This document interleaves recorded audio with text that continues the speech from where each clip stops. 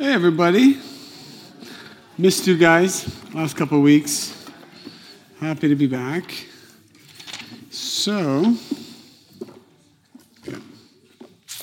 all right, tonight we have a great class. We're going to go deeper into Tikkun, and I'm going to give you some tools. How was it? Is it okay, the sound? No. I would love to hear what were your takeaways last 2 weeks with Daniel. What are some of the powerful concepts you guys learned? Do you remember? Yeah. Okay, I don't remember every detail, but I remember what stuck with me was how he talked about how when someone's arguing with one another. 1 second. Let's give you the mic. Here. There you go.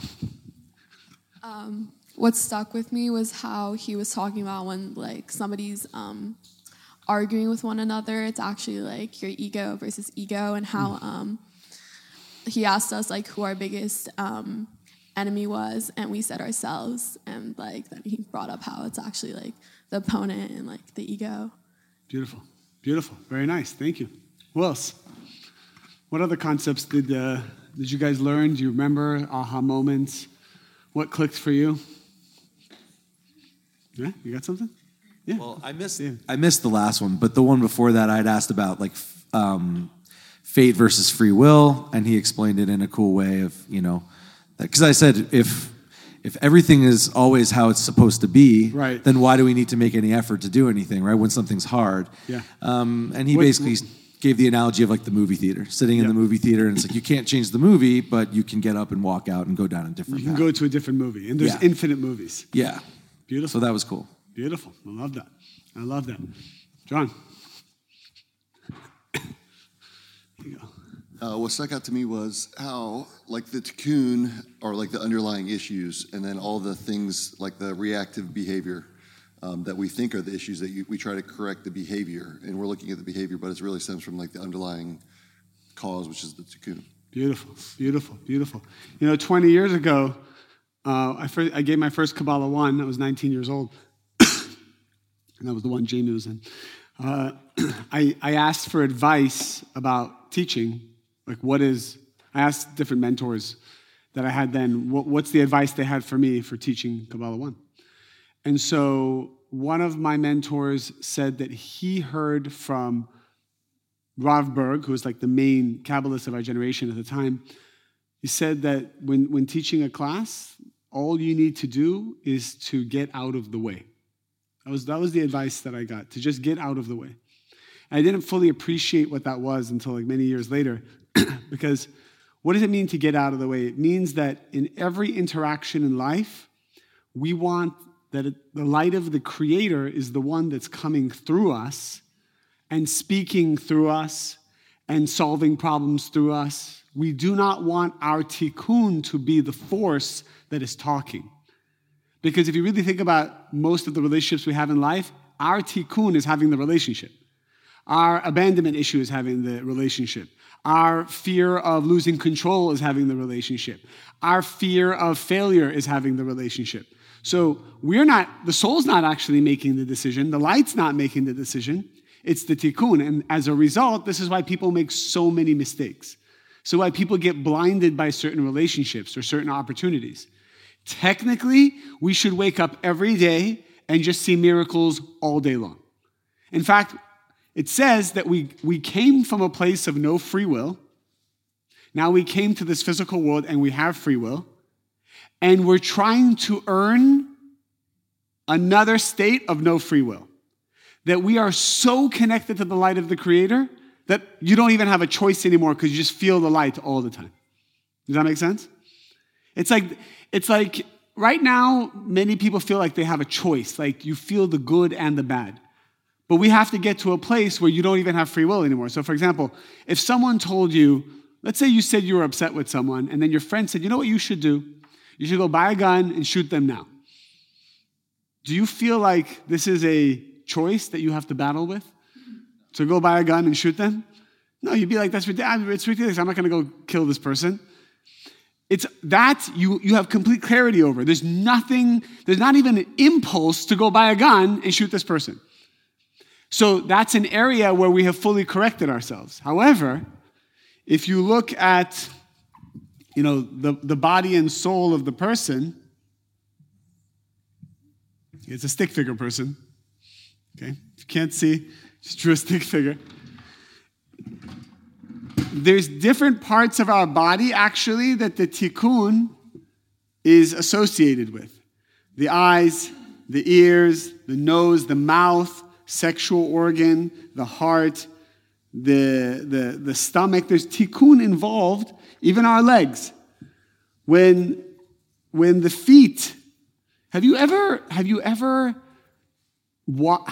engaged recently in reactive behavior and you were watching yourself do it and you knew it was reactive? Raise your hand. Or like you're saying something and you know clearly this is going to be reactive and you're watching yourself do it? So what's happening there is that the mouth, for example, is not corrected. The mouth is actually being controlled by the Satan, by the negative side. So you find yourself just complaining even though you don't want to complain.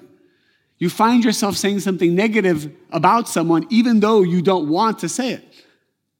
Because the mouth is not fully corrected yet. The mouth isn't with the light. Once you work on the mouth becoming with the light, then it will be natural. You will only say positive things, and any inclination to say something negative won't even exist. Same with the eyes. Same with the heart. The heart has lust. The heart wants things that don't necessarily belong to your soul. How do you correct the heart? So all the tikkuns that we're working on eventually also correct all of our physical body as well. And then the physical body is just being guided by the light in this physical world. And that is heaven on earth. That is the greatest joy you can experience. What does tikkun want you to believe? Our tikkun wants us to believe in the concept of time. Tikkun creates time. What is time? If you really think about it, 99% of our day, we're doing two things. We are thinking about something that happened in the past, and we're either relishing in it, being nostalgic about it, or feeling bad about something we did. Or, what's the second one? We are just thinking about the future and we get anxious. We're getting anxious, we get worried, I shared this before, that I spoke to an addiction specialist and he said, a gambler is not enjoying the craps table. A gambler is enjoying the drive to Vegas. It's the anticipation of receiving energy that is the addiction of a gambler. So most people, how do they operate? They're excited about what they're going to get. I'm excited that I'm going to find someone that I love. I'm excited that I'm going to make money. I'm excited that I'm going to be famous. I'm excited that I'm going to achieve something in the future. Our tikkun is just living off of the constant anticipation of something I'm going to get. And what happens when we get it? There's a flash, it feels good, and then there's a depression. Always. Why is there a depression? Why is there depression? Something you've been working on so hard, finally, it's like you order a nice car or something and you're waiting for it. It feels great until you get the car. Or you're at a great restaurant, you're getting ready, you got the energy, you're driving there, you're with your friends, you get a drink, you start eating the steak, every bite gets worse and worse, and then you feel horrible and you go home and you're like, why did I do that? I was just going to answer your question that it's not satisfying because it's not something that satisfies your soul. This is not what your soul really wants. So it's a fleeting satisfaction, not deep. Well, what is the only true satisfaction is the question. And we learned it in the first class of Kabbalah 1. What did we say in the first class of Kabbalah 1? We're supposed to pause and do what? Remember, the illusion is that you're missing something. Mm-hmm. That is the tikkun's job, to always make you believe you're missing something. What do you think you're missing right now? That's the question. Who would like to share? What do you think you're missing? We all feel like we're missing something. Clarity, a relationship, financial freedom,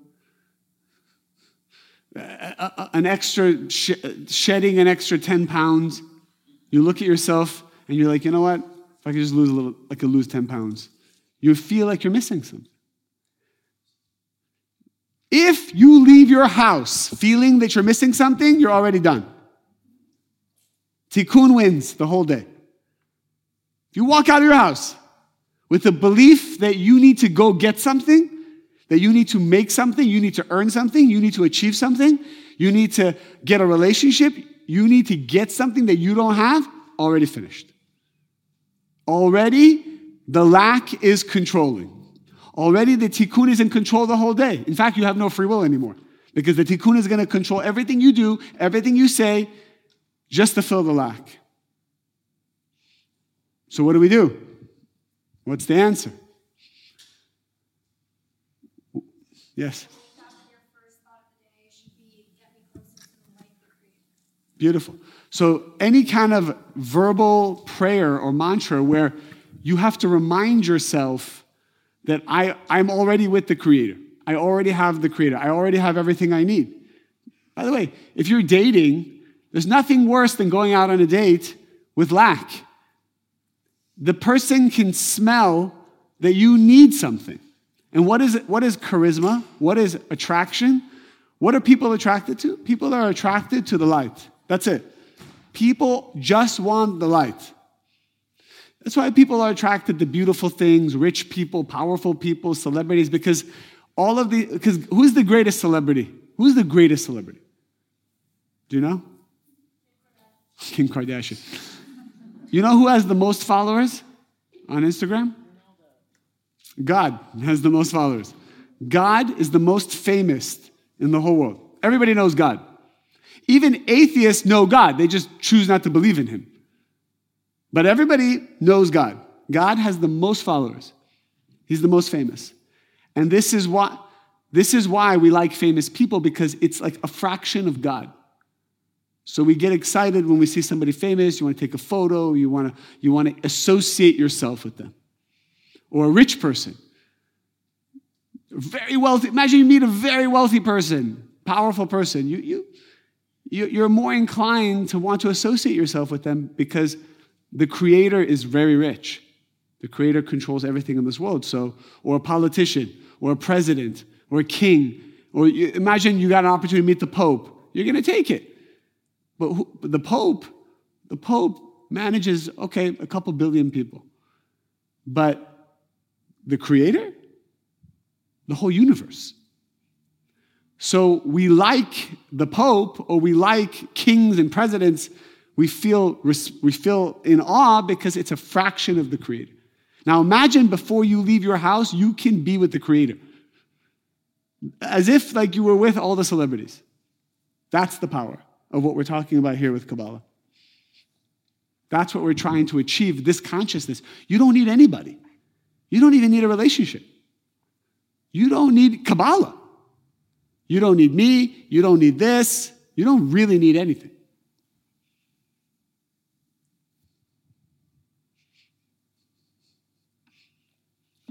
What do you think? What are you thinking, guys? What's going through your head? It's a mindset, but then it's like, okay, I'm in the mindset, Now now what? what? Already the tikkun is coming. Now what? No, I'm saying like, so I'm in the mindset and I'm thinking the way you're thinking. Okay. Yeah. And I'm thinking the way you're thinking, like everything will come, let it be. Just. What do you mean everything will come? You're saying that like if you have the mindset of positivity and let go and be patient and all these things and not react, right? No, I didn't say that. Because you're That's the common denominator. It's better than whatever we had before, but it will come is already the reactive. I understand what you're saying. So Okay. there's a certain mindset that you have of not needing anything because you already have everything. But then it's like you're not actively. I get what you're saying. It's like I want to go make money and I make money and then it doesn't feel good, right? We know that. So let's just say you don't do anything.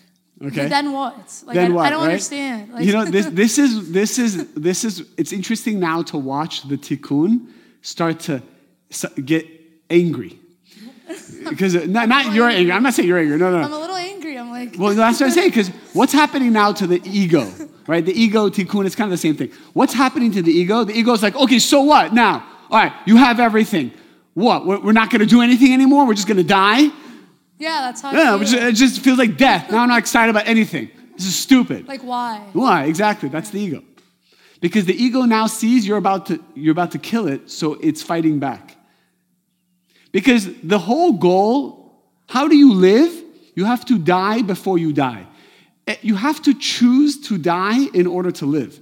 Anyone who's holding on to life is dying. Anyone who lets go of life is living. For example, even Olympic athletes or someone who's running a marathon, at some point you feel like you're dying. You have to surrender at that moment, and then you access some kind of life. Level, right. It's a whole new level comes. The Navy or whatever. Yeah, but the Navy SEALs, the same thing. They say even when you feel, they explain this in BUDS when they're training Navy SEALs. They say even when you feel like you're done, you reach your capacity, you're going to die. The Navy SEALs have explained scientifically you're only at 40% of your capacity. Yeah, I've heard that. You heard this? So that means there's another 60%. Where is that 60%? And why is my ego not telling me about this 60%? Because the ego wants to control all of us and say, wait 1 second. If you say you have everything, then you're not going to have motivation, you're not going to get out of bed, you're going to be useless, you're going to have no identity, and this is not going to work. But what's going to happen the minute we stop working from a place of lack? What's going to happen when we stop working from lack? It's very interesting what's going to happen. What is going to happen? That's true. Are we just going to die? We're just going to sit in bed depressed? All right, I have everything. I guess I'll just sit here all day. What is going to happen? Now we can go out into the world and we actually choose to go out into the world. Because we're not choosing now. We're not choosing to go out. We're being forced to go out by our tikkun who wants to survive. Our fear of abandonment, maybe, if that's your tikkun, is so strong, it's telling you, go out there, look good, make money, make friends, so that nobody leaves you. So, you go to Equinox, you go to your job, you wear nice clothes, all so the fear of abandonment gets what it wants. So who's in control? The light's not part of the equation. When does the light actually come into our life? Only when there's darkness. Because you know what's powerful about darkness? What's powerful about working so hard and then you get crushed, you fail, you're rejected, you lose something. What happens to us? If you notice, life is kind of like this. Just drew a little. You work, you achieve, and then there's this down part that everyone experiences. We have no inspiration, no energy. We feel like, what's the point? It's like, what's the point consciousness? What's the point? This is where you reveal the most light. Because the whole what's the point phase of our life is the light of the Creator pulling away all the addiction, all the energy that we were using for our tikkun. When you fail at something, your tikkun is dying. And that's why it's so painful, because our tikkun is our identity. We don't know anything different. But when you are going through rejection and failure and then you embrace it and you remind yourself it's an illusion and you have everything, now you're God. Now you access a whole new consciousness. And the light will come through you and guide you and show you miracles. But Satan knows how this works. So Satan is very strong on this downward slope. Satan is very strong. He makes you feel sad and depressed during the downward slope. And what does he do? He makes you chase instant gratification during the downward slope. Makes you change instant gratification. Chase instant gratification on the downward slope. We have to be strong. It's a war against our tikkun every day. And if we are able to overcome the war, It's a whole new world opens up. Because what's the world we're living in now? Oh, I'm going to get this. I'm going to get this. You know, it's like half the room is trying to find someone to marry. Half the room is trying to get out of their marriage. It's always like this. It's like everyone's like, do you know someone? You have a good guy for me. You have a good woman for me. And then like the other one is like just, it's like, it's nonstop. Everyone's just trying to like change their dynamic. Because once you get there, you're like, wait a minute, that's not what I wanted. That's not going to work. That's not working for me. A little bit more of this, and a little bit more of that, and a little bit more Botox, and a little bit more of this, a little bit more. It's never enough. Because your soul's not in control anymore. All right. Go ahead. Sorry, I have the mic, but I didn't Please, want to yeah. One more question. Can you give me an example of before you felt this revelation yourself of what you used to be and how you are now? Me personally?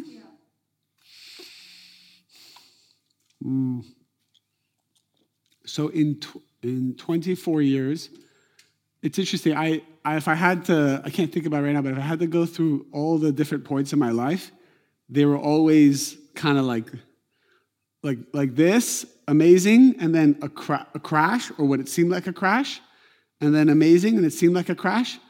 Probably so many different times, but one of the things I remember most was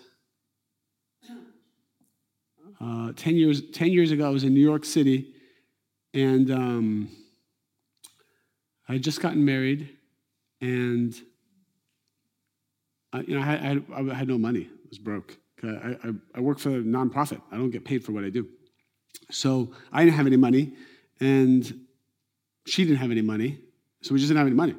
And I had to figure out how to make money. And I remember for like 1 year, like we weren't paying rent. Like it was crazy. It was like a really difficult time. And then I had this thought. Satan came to me and said, it's interesting, you help everyone else for 10 years. Everyone else can make money, but you can't make money. Like what does that show? What does that say about you? And I remember literally for like 1 year feeling on this, it was like a year and a half feeling on this slope and having like pity and victim consciousness about it. And then I was in my morning prayers one day, and then it clicked for me. I'm like, I'm not applying what I'm teaching. And so I said to myself, from this moment on, I'm going to be happy as if I'm a billionaire. That's what I said. And I started to walk around the streets of New York City, and I started to believe that I owned all the real estate. So I said, this is my building, this is my building. I literally walked I almost like I was delusional. Everything I did was with the delusion that I already am all those things. I remember that. And I remember at the time, Mary Ruth she always reminds me the day she saw me go from sadness to happiness without any reason. And it was 7 days later that we started our brand that we have today. 7 days after that. So, but that's the interesting thing. Once I made the decision to be delusional, now the light could come in and give me ideas about what to do. You're not going out there in the world and saying like, okay, I'm going to wake up and try to find the light and be connected to like the creator. You're going out there and being delusional. Yeah. But then doesn't that I think everyone else is delusional. I think everyone else chasing I don't know what, that's delusion to me. See, here's the thing. I want to go out into the world without lack, and I want my consciousness to remove that lack. I don't want physical things to remove my lack. I want my consciousness to remove the lack so that when I see you, I don't take from you. Because if I have lack, when I see you, I'm going to take from you. I'm going to take something from you. That's always how it is. You will take if you have lack. That's why you cannot leave your house with lack. You cannot go out on a date with lack. You cannot get married from a place of lack. You should never. The lack is the problem. All the wars in the world are coming from lack. I feel I don't have something, so I'm going to war with you to take it. If everybody felt that they had what they wanted, no one's going to war. Right? So part of my delusion, by the way, it wasn't a delusion. It was knowing that the Creator is there. I'm the one blocking it with my sadness. The Creator is there. The idea for wealth is there. Everything is already there. Right? Your soulmate is there. Everything is there. The vessel isn't ready. The vessel still has a consciousness of disaffinity of form. And so the light can't come in. But the light's been there since the time of creation. The light has never changed. Yeah. So I don't know if this is a Kabbalah 1 question, but the 7 days that you talked about. The 7 days? Yeah, you Oh, said yeah. that, and then the 7 days, right? Yeah. 7 days of creation. Is this not a Kabbalah 1 question? If it's not, just let me know. But I'm curious, during those 7 days, what happened for you? Like, how did your vessel expand in those 7 days? Like, was it prayer? Like, was there a particular technique? I couldn't help it. One thing that happened was the pain had gotten so intense that you have two choices. Either die, literally die, like what are you going to do? The pain is so intense. Or choose to live. Like, choose to unconditionally be with the light. And what the interesting thing that happens is when you finally choose to have good consciousness is the miracle doesn't come right away. You get tests to see if you really believe in this consciousness. So I told myself, I don't care what happens or doesn't happen, I'm successful or not, this is my consciousness the rest of my life. End of story. Because what happens is if Satan sees that you are willing to give up your consciousness, he'll just keep bothering you. You have to show Satan there's nothing he can do to disturb your consciousness. Then the miracle happens. Because you're choosing unconditionally to be the light. Whether the result comes or not. That was the thing. I told myself, I'm going to be this way, and even if I stay broke the rest of my life, I'm fine with it. That was the decision. I remember it clearly, and it was so freeing. It was unbelievable. It was like I felt so high, I almost didn't even want to be successful anymore because I thought it would disturb it. Because you're already, when you have nothing to lose, you feel amazing.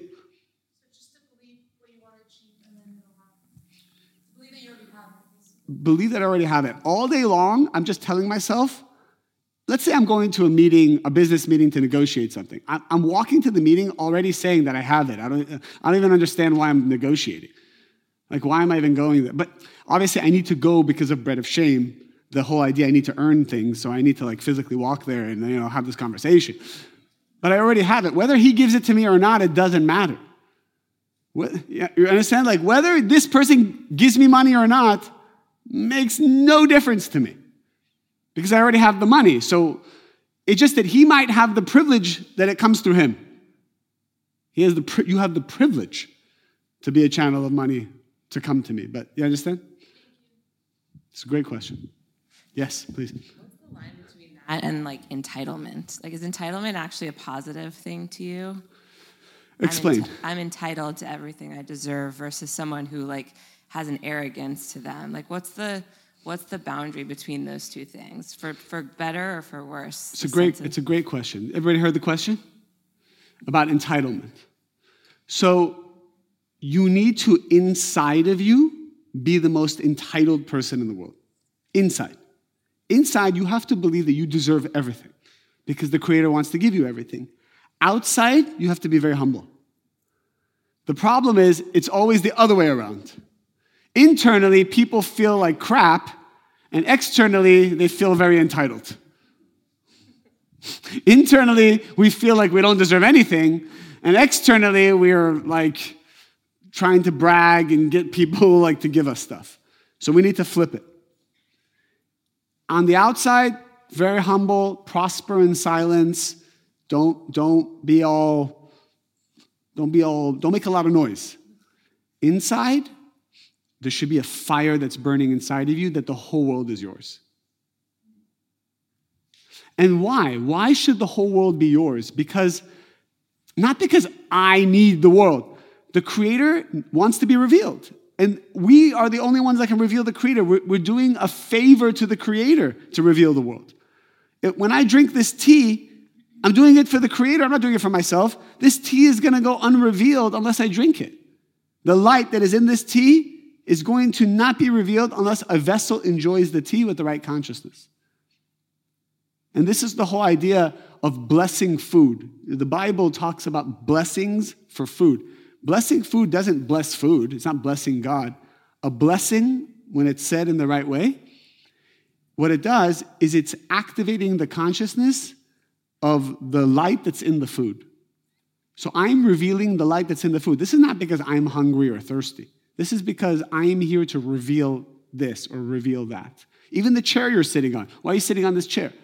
This chair comes from the mineral kingdom, right? Mineral, vegetable, animal, human. And there's a soul in this chair that you're sitting on that's stuck in the mineral kingdom. And you know how that soul is going to reincarnate into the vegetable kingdom or the animal kingdom or the human kingdom, which is what it needs to do? By you sitting on it and enjoying it. So you should have consciousness when you're sitting on the chair. You sit in the chair, and your consciousness should be, chair, I am now revealing you by I'm allowing you to serve me, and now the chair can elevate. So the soul that's in the chair can elevate to a new world. Does that make sense? Was that a little too much? Did we go off the deep end there? Do animals have souls? Okay, fine. That was a little bit easier then. Your dog has a soul? Okay. Do you know what your dog wants more than anything? Not to be a dog. Because the animals don't have free will. They want to become a human because only the human can connect with the light.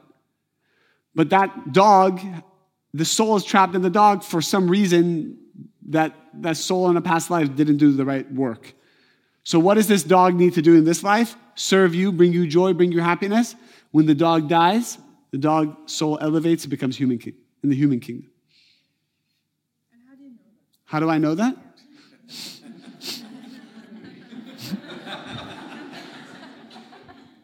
How do I know any of this stuff? How do I know there's the light? You know, the one thing I always say is like, when you hear it, does it feel like the truth to you? That's where you have to start from. And maybe you say, no, I don't believe dogs have souls or plants have souls. But everything has energy, right? These plants have energy. When you eat, you have energy. So there's spiritual energy and there's physical energy. And this is something that's very powerful. There's certain foods that you can eat, and if you don't eat with the right consciousness, you're taking on the soul, the tikkun of the soul that's in the steak. So you start to get angry and upset because you're actually absorbing animal tikkun. That's why, like, there's these tribes, they eat like the raw organs and the blood before they go out to war. Because what happens is they're absorbing you're not supposed to have the blood of an animal, but when you do, you transfer their soul into yours, and it brings out the animalistic nature in a person. Spiritually, it's not good to eat the blood. But there are tribes that know this, and they do this because it brings out their animal side in them. They know that it does that. Kabbalah explains why. Yes. Let me get you a mic. Here you go. Yeah. So how would you deal with if you feel connected and you feel entitled deep inside and you feel connected to the light, and then fear starts kicking or doubts and things like that? Fear and doubt come in, right? Yes. So how do you handle that? Like, you have a good day or a week or a month, and then boom. So that's a good sign. When the fear comes in, that's a great sign. It means you're on the right track. As soon as the fear comes in, the fear is actually a vessel for more light. The worry and the doubts, when they come, it's a good sign. It means that you're on the right track, and you have to apply to the fears and the doubt the same technology. What fear? I already have everything. I'm willing to die. I don't care. You never react to the fear. Never react to the worry. You live in the present moment. You do not go to the past or the future. Very few people even know who they are in the future moment. Most of us, in the present moment. Most of us, our mind is constantly somewhere else. We're thinking about other people. What are they thinking of me? What's going on? When will I have this? What am I doing tomorrow? What am I doing tonight? Very few people are present. The light is right here. I try very hard. I was on a phone call today. I was walking in the street, and I was just meditating I was drinking a coffee, I was talking on the phone, I was walking. And I just kept telling myself, I'm drinking a coffee, I'm on the phone, and I'm walking. I'm drinking a coffee, I'm on the phone, and I'm walking. Because I'm trying to train my brain to be with the coffee, be with the person, and be with my feet. But what's happening? Usually we're on the phone, we're thinking about something else over here, we're scrolling at the same time. It's like we're nowhere, but the future and the past. So before we continue, what did you learn from this? What did you learn here? We'll do one more question, then we'll do. No, you don't have to apologize. This is something actually we talked about on the way here. I used to. You mean you guys? I'm so sorry, Sarah and I. Okay. Yeah, all of us on the way here. I used to have a tremendous amount of anxiety and fear, and then the last few months, a couple of my fears became my reality. Yeah. And then as soon as I faced them, everything went away. Like instead of, oh my God, why is this happening to me? I can't believe it. I manifested this. I didn't feel any of those thoughts or emotions. Beautiful. It was just like, it's here and I'm okay. And now ever since then, I don't have a teardrop of anxiety for anything. Beautiful. Like my business, when am I going to get married? Like nothing seems to really bother me. But it's to the point where it's what we're saying, where it's like, oh my God, where is it? I'm waiting for it. It's like I don't have it anymore. You don't have what? Anxiety. It's almost like you miss it. It's like, when is it going to come back? I'm looking for it. Because we're so addicted to the anxiety. Yes. And is that, I guess, my question is, am I? You just said something so powerful. Okay. Think about what she just said. Everybody heard what she said? It's like, wait a minute, I feel happy. Where's my anxiety? Sorry, one more question. Does that mean that I'm closer to the light? 100%. Okay. You downloaded a new soul, and that new soul is like a new vessel for light, right? So we have 125 levels to our soul in this lifetime. So every time you overcome something, you draw like another aspect of that soul. And then you have your full soul inside of you, and then you're fully with the light. So every time you overcome something, you receive a new soul, and that new soul has new light. That new light gives you new wisdom, new relationships, new everything. So you're actually on a new destiny now. Every person in your life is going to be different. Every man you're going to meet is going to be a new quality, like a higher quality man. Maybe this is not the destiny of a soulmate yet. Maybe you need 1 or 2 more elevations before the soulmate track is there. But everything now is of a higher quality. Even the food tastes better. Everything is going to be more enjoyable. The air is more enjoyable. The weather is your friends are more enjoyable. Your friends didn't change. Your consciousness changed. And so you are now able to access the light in everything that's happening. Technically, you should be able to drink that tea and feel every pleasure in the world. Not just the pleasure of tea. Technically. You should be able to drink tea and feel every pleasure, love, wisdom, wealth, power, just in the tea. Is all of that light in the tea? Sure. But our consciousness has been so limited by society and our tikkun. Our tikkun says, no, tea, you get a little bit of tea. A little bit, just feel a little bit good. And if you really want love or success, you got to do these 100 other things. Technically, it's all right there. Technically, the doorknob, if you touch the doorknob, all the light's there too. You should be able to touch the doorknob and receive all the pleasure in the world. Is that going off the deep end too a little bit? Technically, all of what I just said is true. And I know you feel in your heart it's true. It doesn't sound like a lie. The Kabbalists used to put sugar in their hand and taste it in their mouth. They were able to connect everything as one. If we live reactively, we live in a fragmented world. So yes, the sugar in the hand can't be tasted in the mouth.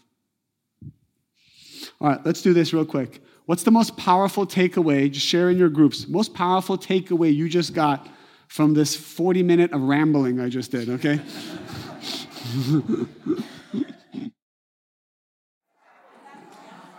I got a new powerful concept for us. All right, so let's go for a new tool. So, what have we learned so far? Kabbalah 1, class 1, we learned pause and, pause, accept the situation. Remind yourself you have everything. There's no lack. The light is already within you. we learned about tikkun, and one of the ways that we can understand our tikkun is by asking, why is this situation in my movie?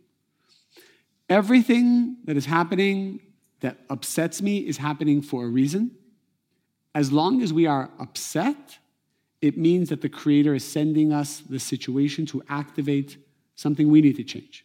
If we get upset. If we don't get upset, so it doesn't really mean anything. But as soon as we are triggered, tikkun, something inside of me. But even then, it's kind of hard. All right, what's my tikkun? What do I do? When you pause your reactive behavior, you already start to starve the tikkun. That's what's interesting. So one version of reactive behavior could be anxious thoughts. Thoughts about what's going to happen, what's going to happen, is this going to work out? Pause. I already have everything. It's all fine. I don't even need to think about the future. Already, you access the light from the pause, but then your tikkun's like, hey, what's going on here? I'm trying to give you all these thoughts so that you go out there and you feed me with reactive behavior. What's going on? So you start to smoke out the tikkun as well. Smoking it out. Suffocating it. But even then, we need more tools. So in Kabbalah 1, Kabbalah 2, Kabbalah 3, we're going to keep learning tools.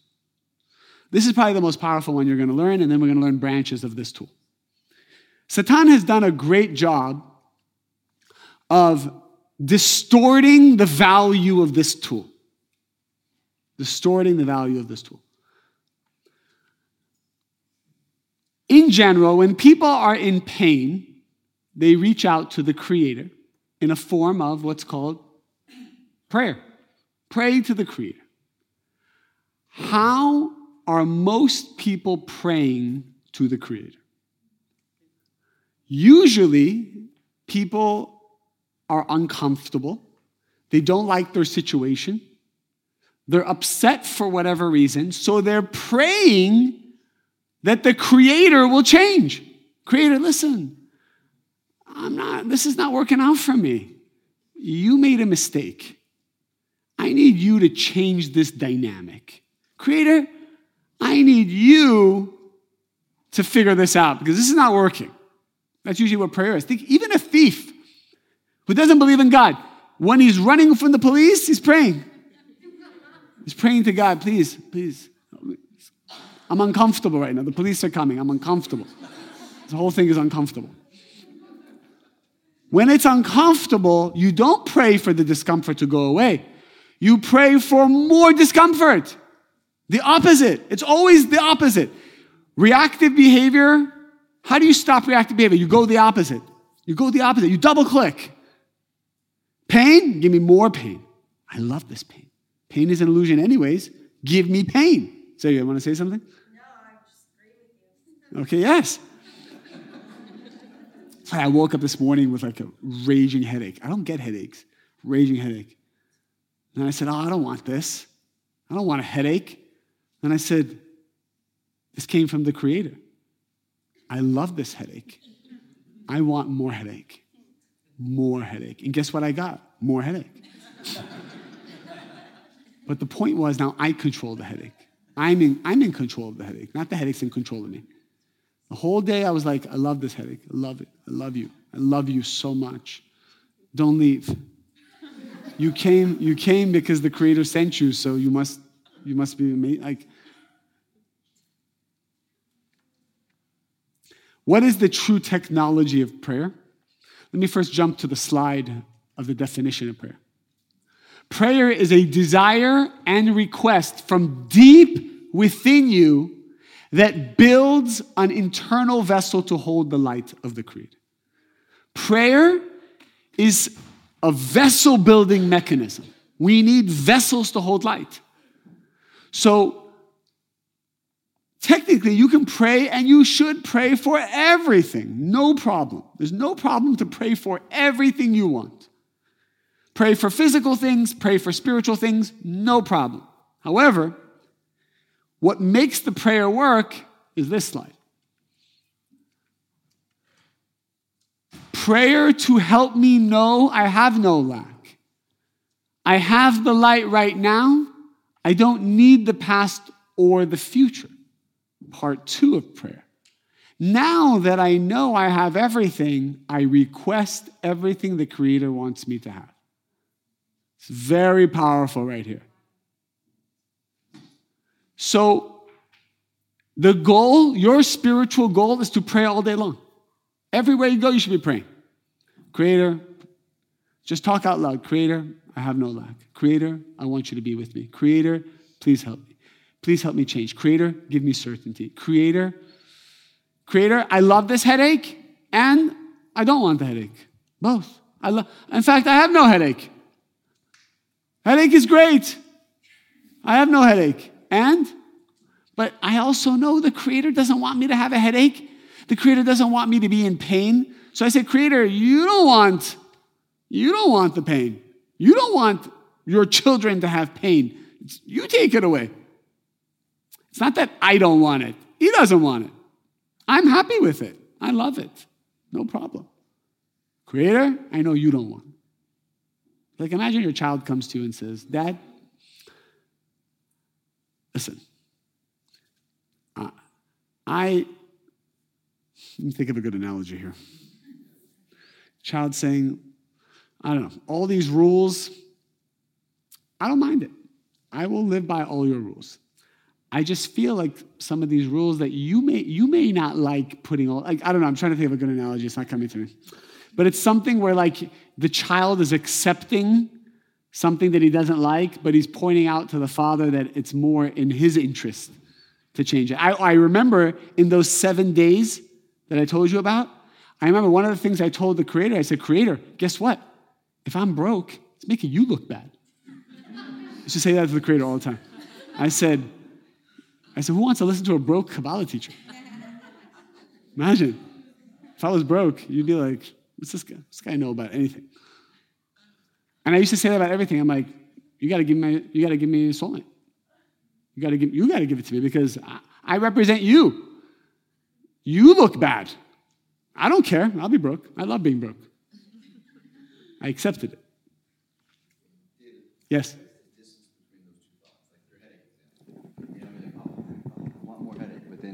But you don't want me to have a headache. It's simultaneous. So it's called mati velo mati. It's a deep Kabbalistic concept that you have to be in two opposite places at the same time. You have to believe you're the greatest person in the world and the worst person in the world at the same time.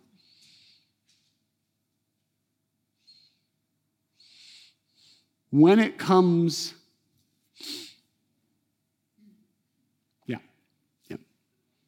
again, this is a concept that you are hearing now and you're like, oh, that's interesting. But this will have meaning in a couple years. Like, you will take this course again, and when you hear this again after you've gone through so much more transformation, it's like the deepest concept is this concept right here. We're only absorbing it on a surface level right now because our consciousness cannot accept how deep this actually is. The fact that I already have everything and I want everything, how can those two coexist? It's very deep consciousness. And they do coexist. They are as one. But notice that part one has to come before part two. Otherwise, you're praying from lack.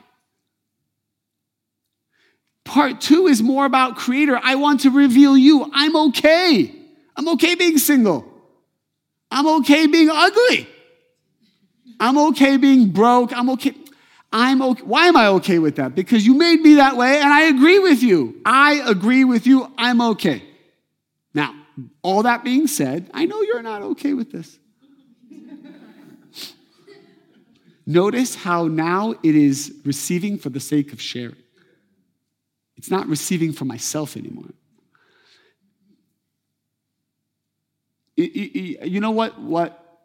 I'm trying to always think of a good business analogy because I think it's nice to relate it in different ways. Who's a great employee? I have this one employee. He's a great employee. And I notice he uses Kabbalistic technology on me all the time. I come up with a crazy idea. Every hour I come up with a crazy idea, and he has to listen to it. And he says to me, he says, David, you know what?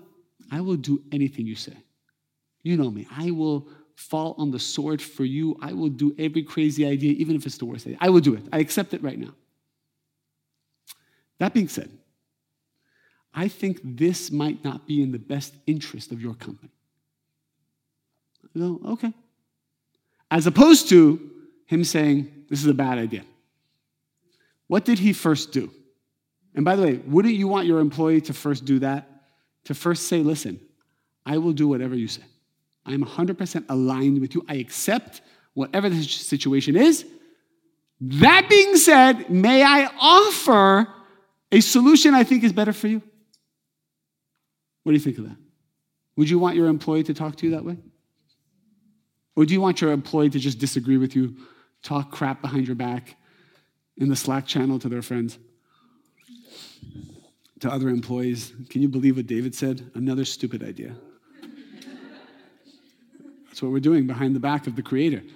Like, creator, this stupid creator already keeping me single. We're talking crap about the creator everywhere we go. Subconsciously, we're talking crap. The goal is pray all day. Pray everywhere you go. Pray, pray, pray, pray. Creator, I have everything. Creator, I love you. Creator, help me feel you. Help me understand you. Sometimes I just pray to the Creator. I say, I want to understand deeper. I want to understand more. Explain to me the secrets of life. I want to know the secrets. Don't you want to know the secrets? Don't you want to know the secrets of what's going on in this world? The deeper, mystical. Don't you want to see the angels? Don't you want to see the energy in the room?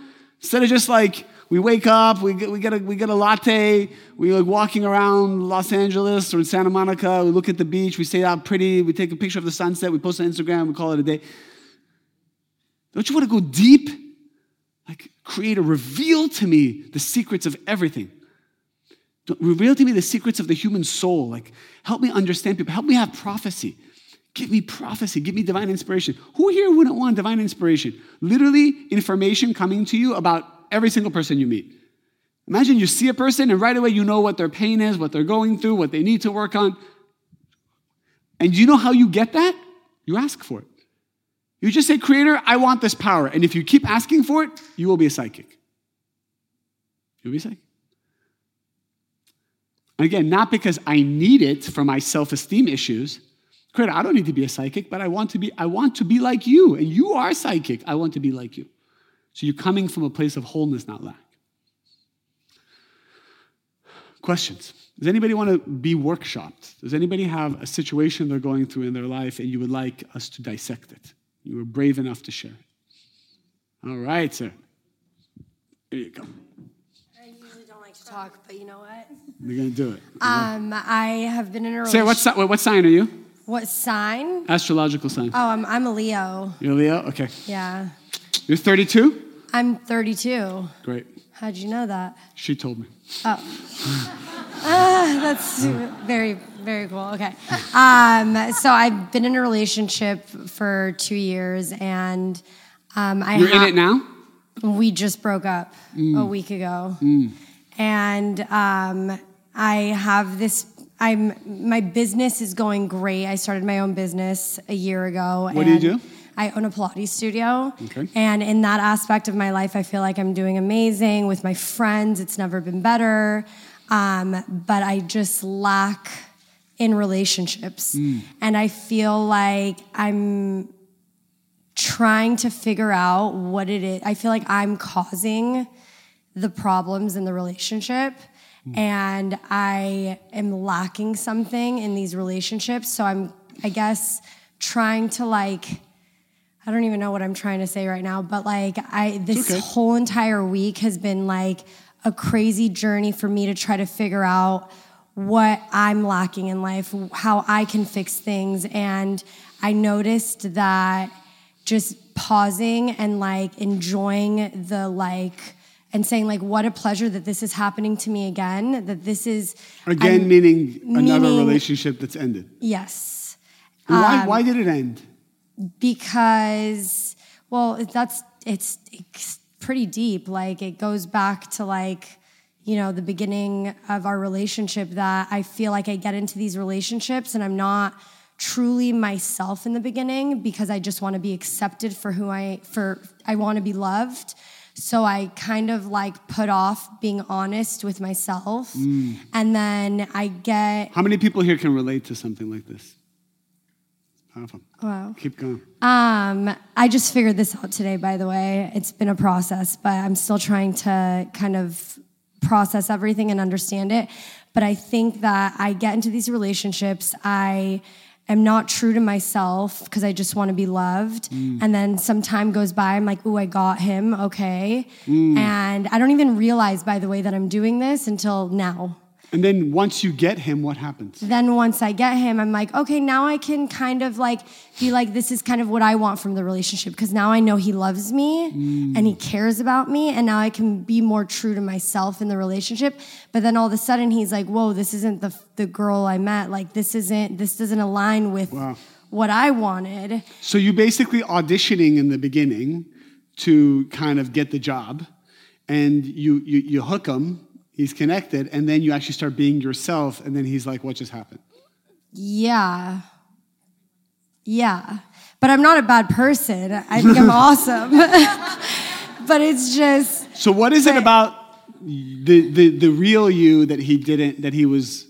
It's me. I fear because of my childhood and because of my parents' divorce and because of, certain situations in my life, I fear that I'm not going to be accepted by him and his family and maybe I don't have what I want someone to offer me, maybe I can't offer them with my family. So it's like So there's a lot of lack that's just controlling and dictating everything you do. Exactly. The lack of not having stable parents or stable family or stable lineage, the lack of, maybe a strong male figure in your life, all these different lacks are kind of just controlling the show of the relationship. Yeah, and I think it's driven by fear. And what's the fear?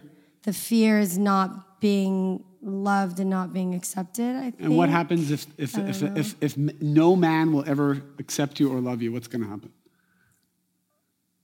I'm going to be okay, but I don't think that's going to happen. Are you? Or you just be alone forever? Well, I don't think I'm going to be alone forever. Why not? Because I think I'm learning through this journey. I think that this is all meant to happen. Well, of course you're not going to be alone, but I have a question. Let's just visualize you being alone. Okay. What does that look like? What does that look like for the next 50 years? You become 80 and you're alone. You're older. You have nobody around you. You have no children. That'd be really sad. That would be sad, right? Yeah. That would be sad. You know what's interesting? If you could visualize yourself 80 and alone and happy, you will heal all of it. Because we have to accept every scenario. The Kabbalists say that you should visualize your funeral. It's interesting. It sounds so morbid. Like, why would you visualize your funeral? Because if you can accept death, you can accept life. We're so busy trying not to die that that's what's causing us to die. We're so busy trying to be in a relationship that we're not becoming into a relationship. So if I could visualize myself 80 and happy, single, not having any love, children, or anything, and I can be okay with that, and if that's what the Creator wants, I can be okay with that, then you can be okay with everything. And then you will be coming from a very powerful place when you're with men now. And I think just the revelation you had this week alone has already shifted you to a new destiny. Thank you. It's because of Kabbalah. I swear, I've been applying everything you've taught me, and that's the reason why I'm okay with the breakup. And I know that if it's meant to be, it will be, but I'm not going to live in this fear of what if he doesn't want me back? What if he this? What if he, doesn't want to ever talk to me again? I'm not good enough. I'm not living in that fear. And every time I do feel lack, I'm like, give it to me. Yes. I want more. I literally hear you in my head. I'm like, give me more. Give me more. Yes. And then I'm like, I'm enjoying this. I'm growing from this. Relax into the lack. Enjoy the lack. Yeah, I'm enjoying it. You should have get all your friends together and just go have lack. I said, Achesh, give me more lack. You have a lack party. Be like, we're going to go and just feel lack. Proactively feel the lack. Huh? Potluck.